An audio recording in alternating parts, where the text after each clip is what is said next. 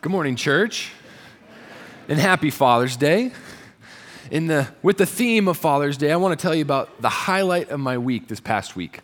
It was on Tuesday morning, around here at church. On Tuesday at 10, we have something called the Senior Center, where a group of retirees get together and they have a little devotion Bible study. They pray for one another, and then they get out games like cards and dominoes and play for a while and share lots of good treats.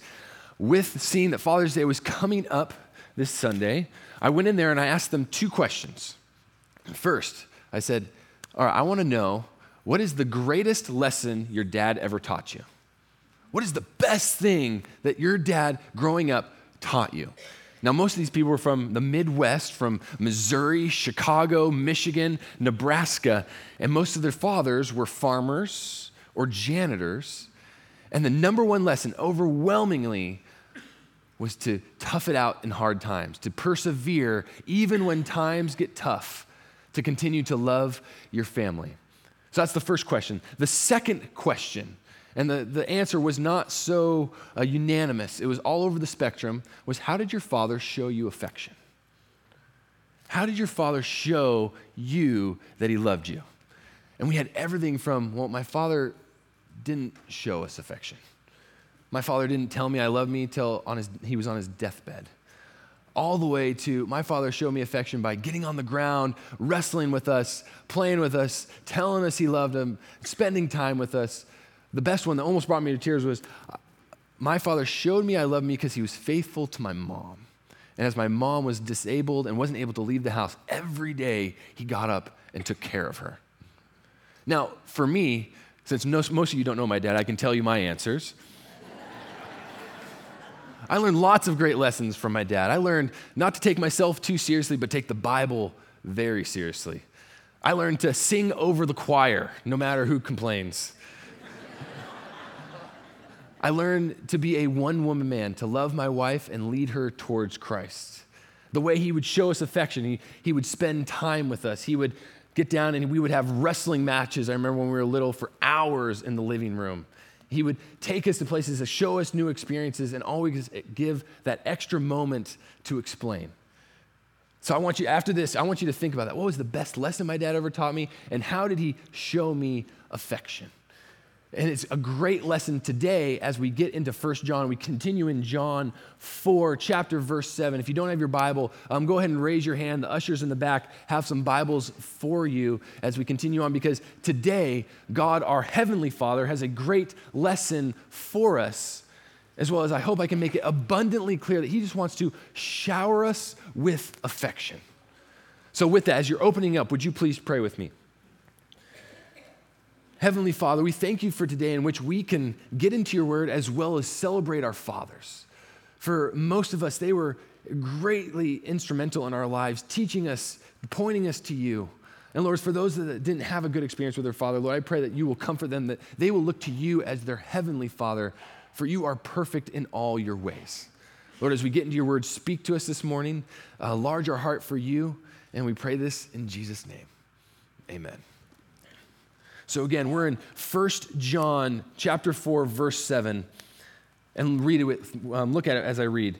Verse 7, beloved, let us love one another. Let's just stop right there.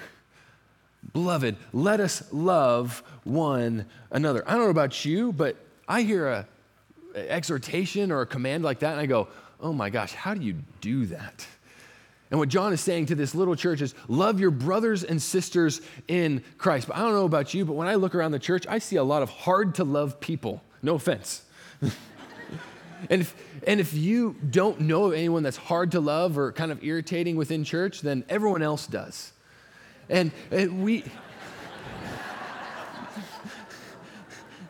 But yet God has us in a church community to love one another, to grow our ability, our strength in loving one another. And this also brings up the question, well, what is love even?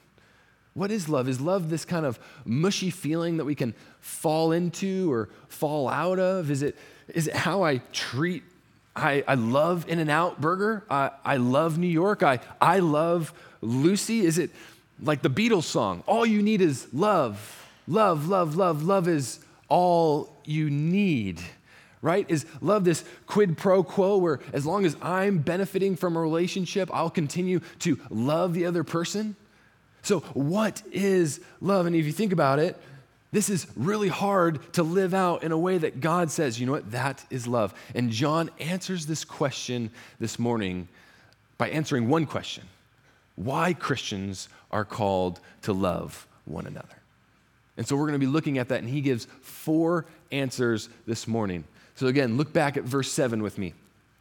He says, "Beloved, let us love one another, for love is from God, and whoever loves has been born of God and knows God.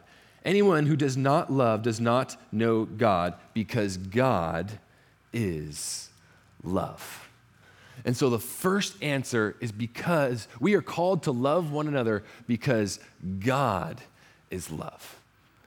And we see this throughout the whole Bible, that God, our Heavenly Father, in his truest nature is love. And what this means is that love is not just an activity that God participates in. All activities that God does or participates in are loving. Love is not an activity God participates in. All his activities are loving. I don't know about you, when you think about that for a second, that is not something that we can describe anyone else. There's no one in this room that we go, you know what? They are love. No, many of us have moments of love, but no one in this room can we say they are love. Many dads are loving, but no dad is complete and pure, unadulterated love. Only God and God alone is love. A few weeks ago, I saw an interview with David Blaine, who essentially is the Houdini of our time. He's the greatest magician alive today. And he does these great feats. He fasted from water and food for 44 days while lifted up in this see-through box over 50 feet in the air. He froze himself in a block of ice in downtown New York. He stood on a pole 50 feet up in the air over a group of people for over 36 hours. I mean, he does thing after thing. You just go, how is that humanly possible? And in this interview, towards the end of the interview, he was asked one question. The interviewer said, well, if there was one message that if you could put up on a billboard, you would put it up, what would it be? And it kind of surprised me. He said, God is love. And when I heard that, my ears kind of peaked up, and I said, well, he's obviously going to explain that. And what he said is, well, the highest expression of God is when we love each other, which sounds nice, but it's just off just a little bit, right? I mean, God is the highest expression of love because he is love and we are expressing him. But when he says it like that, it kind of takes who God is out of the equation. It makes it sound like we are part of the equation, which we are not. And so we are not love. God is love and alone. And so anyone, like John says, anyone who knows God naturally will be loving. And if you are not loving, you do not know God. Much like children, when they grow up with their parents, what do? Right? They do as they say, not as they do, right? Right? That's what you found, fathers? No. Children, when they're around their parents, they start picking up on their parents' mannerisms, their way of speaking, their speech, their values, how they schedule their time, and they start to do, what do children do? What their parents always have done.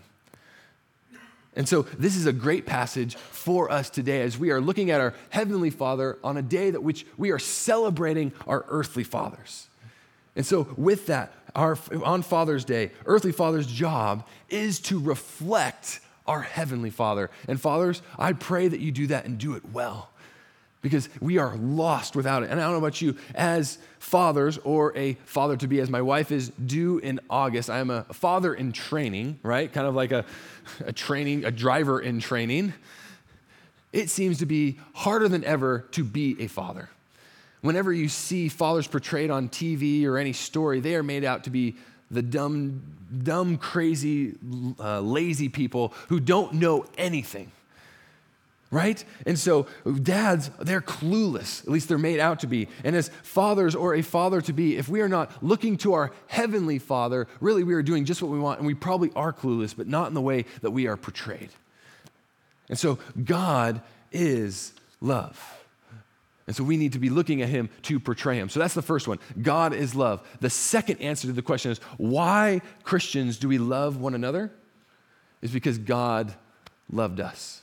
First, God is love. And second, God loved us. And we see this again throughout the whole scripture with the beginning of creation, where God loves creation and making things from nothing and bringing us into this world. And then we see him create a covenant with his people, and he desires that unity with his people. And then the most important is through salvation. So God is love, and then the thing that we should get most excited about is how he shared himself with us. So look at verse 9 with me. It says, "In this the love of God was made manifest among us, that God sent his only Son into the world so that we may live through him." So real quick, sidebar, if you look at older translations, particularly like the King James, in this passage it says, not his only Son, but what? His only begotten Son, which creates for us a lot of questions of, well, was Jesus begotten? Was the Father before him? And the answer is overwhelmingly no. And so probably a truer translation is what we have here, where it puts the emphasis not on his begottenness, but on his oneness, on how God's Son is his only Son, showing us how it is the best gift, it is the greatest gift possible, because there was no better gift imaginable. It is the very best God is giving us is his Son. The radiance of his glory is his Son. And so this brings the emphasis on who Jesus is, that God manifested his love for us by giving the very best of himself. And being Father's Day with that theme, the greatest father-son relationship we see in all the Bible is God the Father and Jesus himself, where over 150 times Jesus describes God as his Father in an intimate, knowing, passionate way. And as sons and fathers, we should ascribe to that and want that from our heavenly Father. It is just an amazing picture in which it paints. And every time we hear what God has done for us, this should get us excited. It should be amazing that he sent his very best for us. This shouldn't be, that Jesus guy again, like we're back in Sunday school, where every answer is Jesus and we're learning about it on a flannel graph, right? Every time we hear about what God has done, where he has showed us love through his Son, this should just stir our affections in ways nothing else does. Because we live through Jesus' life, through his death, and his resurrection. How many of you last week watched the Cavaliers play the Golden State Warriors, where the Golden State Warriors were victorious over the Cavs, right? A lot of people. And I don't know about you, I love watching the Golden State Warriors. They shoot from the Golden Gate Bridge, right? I mean, it's not even close, and it feels like it goes in every time. And we are all amazed at their ability. But if every time we are amazed by someone able to throw a ball through a hoop, how much more should we be amazed at what God has done through his Son, giving the very best of him? Where we have by our transgressions, we are brought from death into life. And yes, I just compared the Golden State Warriors to God. I probably will never do that again. But if we are amazed by earthly things, how much more should we be amazed by how God has given us himself? And if we ever get complacent, like, you know what, I'm better than this girl, I just don't think as much of God and what he has done, we just need to go back to when we were in the muck of our sin. And remember how lost we were until Jesus came into our life and brought him into unity with him. Now, there are many misconceptions about God and his love. And a primary one that I see that is even within the church is that God is kind of always out to not give us his best, or that he doesn't want us to have what we want. And what I mean by this is we don't want to even tell God what we want, because you know what, when he hears what we want, he'll probably give us something else. He'll probably send us off to an African country where we're a missionary if we completely give our control over to God, right? This was expressed 2 years ago when I led a mission trip down to Costa Rica, where we have a missionary, Lillian Salt. And what she expressed in telling when she was becoming a missionary, she was like, you know what, God, you can send me wherever you want, but where I really want to be is in Costa Rica. And because I want to be in Costa Rica, you probably will send me somewhere else. But see, God wants to shower us in blessings. And if he can give us what we want, he will. It doesn't mean he always will give us what he wants, but he meets us at our greatest need. and he will use us for the kingdom. We see that in verse 10. Verse 10, if you have your Bible, you should highlight verse 10. Look at it with me. It says, "In this is love, not that we have loved God, but that he loved us and sent his son to be the propitiation of our sins." So we were loved first. It wasn't that we took the first step. It's that God said, you know what? Even though they have turned their face to me, even though we are in complete rebellion, I'm going to meet them at their greatest need. God didn't owe us anything, but he gave us his best. And so that we could be unified with him. I don't know about you, but when someone is looking to slander me or talking behind my back, that is the last time I go, you know what? I should take care of their best need or their greatest need. Or if someone's looking to attack me, that's not usually the time I go, you know what? Why don't you come over to dinner so that we can share a meal together? Am I alone in this? I don't think so. Usually when someone has hurt me, that's the time where I go, you know what? It's probably good to build boundaries and so they don't hurt me anymore. And so it protects me. Not God. God, he goes, you know what, look at their unfaithfulness. I'm going to give them my very best and meet them at their greatest need before they have loved me. Before they have called out to me in submission, I'm going to give them my very best. And we don't operate this, and neither does the world. We're kind of more of an eye for an eye kind of system, at least initially. Our missionaries, Patrick and Sherry Bailey, they tried to operate the mission up in the Philippines this way, to meet people at their need first, even when they're seen as enemies. They have been given passage into many Muslim villages because they do just that, because they meet them at their medical needs, their educational needs. They bring books and drawing crayons and paper for the kids. And many villages then go, you know what, because we were supposed to be enemies, but now you're treating us like friends. Now we want to hear what you have to say. And their mission is exploding in the Philippines. And in a group this size, I'm sure there are people going, you know what? Well, okay, that's great. God is love. God has loved us. But how is God loving when I lost my job? How is God loving when I've lost a loved one's wife? How is God loving when my child is addicted to drugs? How is God loving when I am so depressed I can't even get out of bed in the morning? How is God loving when my marriage is falling apart? How is God loving when my sister is dealing with mental illness? How is God loving? Well, first, whatever answer we have to give probably will not be sufficient. But know this, God will not waste your situation. Whatever situation you find yourself in, even though it might not feel loving in the moment, God will take it and he will use it for the kingdom. And at the same time, we have to release that desire or that need for the why, for the explanation. You can look all over the Bible where God didn't give an explanation to Job. He lost everything. God didn't give an explanation to Paul with that pain in his side, his lifelong pain. But God doesn't give an explanation, but I promise you, if you are looking for it, you will see how he will use it. He will not let it go to waste. So God has shown us great love to us, but he hasn't stopped because he keeps continuing to love us. So first, God is love. God has loved us. And then thirdly, God loves in us. God loves in us. So something will be different. Look at verse 13. It says, "By this we know that we abide in him and he in us, because he has given us his Spirit. And when we have seen and testified that the Father has sent his Son to be the Savior of the world, whoever confesses that Jesus is the Son of God, God abides in him, and he in God." And so just think about that for a second. The sovereign Lord who created the universe, who is sovereign over 6 billion people, says that he is going to dwell in all of our hearts, that we have the power of the Spirit. And when you really start to think about it, it is mind-blowing what God is saying.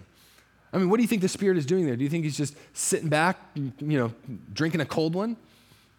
No.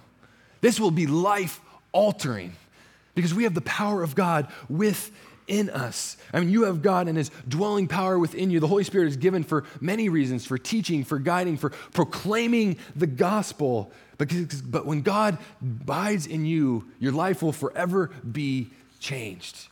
You cannot go back to how you were.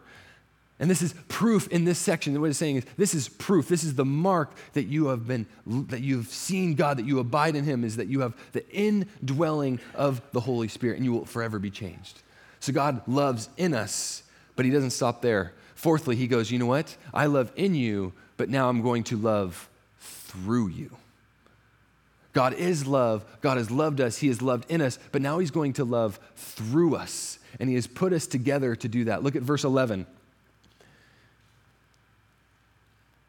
It says, beloved, if God so loved us, we also ought to love one another.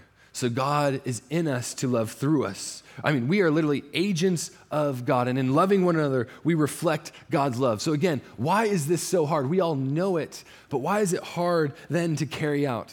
Again, because people, they're hard to love. They make weird decisions that are different than mine, and as a Christian, we are called to love one another, and telling us, in loving one another, we are also to receive love from each other. Jonathan Edwards was a theologian, probably the greatest American theologian in the 17th century. He was born one of 11 children. God bless his soul. He had 10 sisters. A lot of estrogen, right? Anyway, he had a sister named Martha. And Martha was known to being hard to love. And a clergy came to ask Edward's father if he could marry her, take her hand in marriage. And in this conversation, the father actually was trying to persuade him not to. And the clergy said, well, hasn't she received the grace of our Lord? And his answer was, well, yes, but the grace of God dwells where you and I cannot. You see, as Christians, when we are loving one another, this cannot be. If you have the Spirit living inside of us, we should not be able to go, yes, they have accepted Jesus, but the grace of God dwells where we are not. It should be abundantly clear where love and grace is just overflowing us because of what God has done. You want to see how important love is to God? Just look at the fruit of the Spirit, Galatians 5. Pull it up on the screen. Read it with me and stop when you get to love. But the fruit of the Spirit is love. Stop. Order takes huge priority. Love is of great importance of the fruit of the Spirit. When we accept Christ and the Spirit comes inside of us, love is the very first thing that will be the fruit of the Spirit's dwelling. So again, how do we love others? I mean, Jesus only died for us, right? How do we love one another? Again, we need to look at each circumstance. And so since it's Father's Day, we'll take fathers first. Fathers, how do you love each other? First, you need to start with your families. First, start with your families. And so, fathers, do this by bringing your children up in the ways of the Lord, reflecting the Father, just like it says in Proverbs. Train your sons and daughters in the way of the Lord so that they may not depart from it. Also, another thing for fathers, I would go back to what John Wooden said, where he said, the best thing a father can do for his children is to love their mother. One of the best things a father can do for his children is to love his mother. My uncle actually grew up with John Wooden as a family friend, and so I had a chance to ask him, said, how did John Wooden come up with that? He said, well, I asked John Wooden the same thing. He said, through all his players, it was consistent. If they had a strong father figure, they were good citizens, they were respectful, they were team players. If they didn't have a strong father figure, example, Mr. Walton, they were not. And they were difficult, and they would do whatever they felt they wanted to do. And so, fathers, love the mother of your children.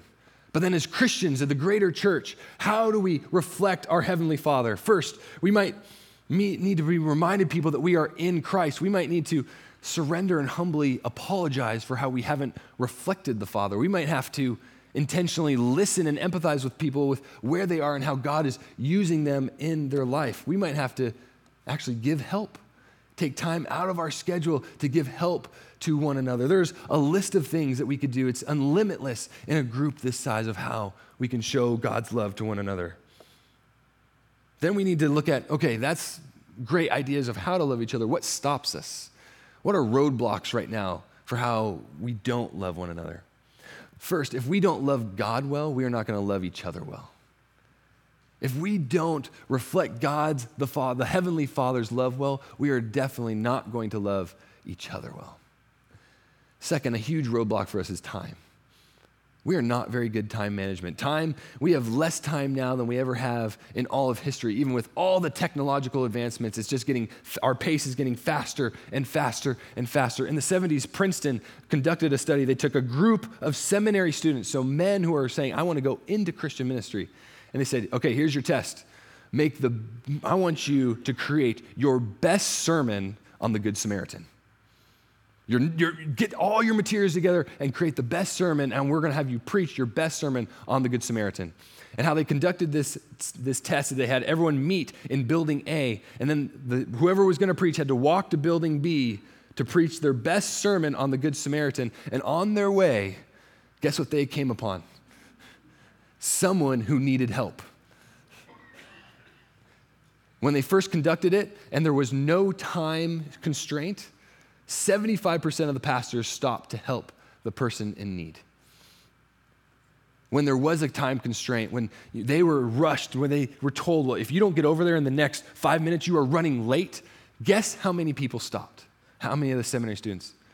It goes all the way down to 10%.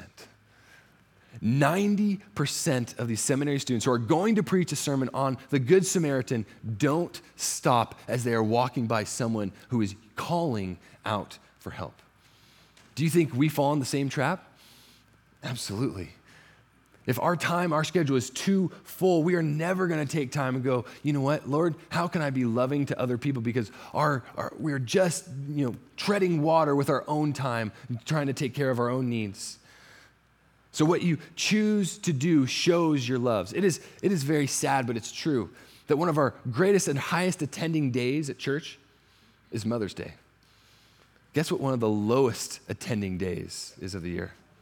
It's Father's Day. Mother's Day is highest. One of the lowest is Father's Day. What we choose to do with our time shows our affections and loves.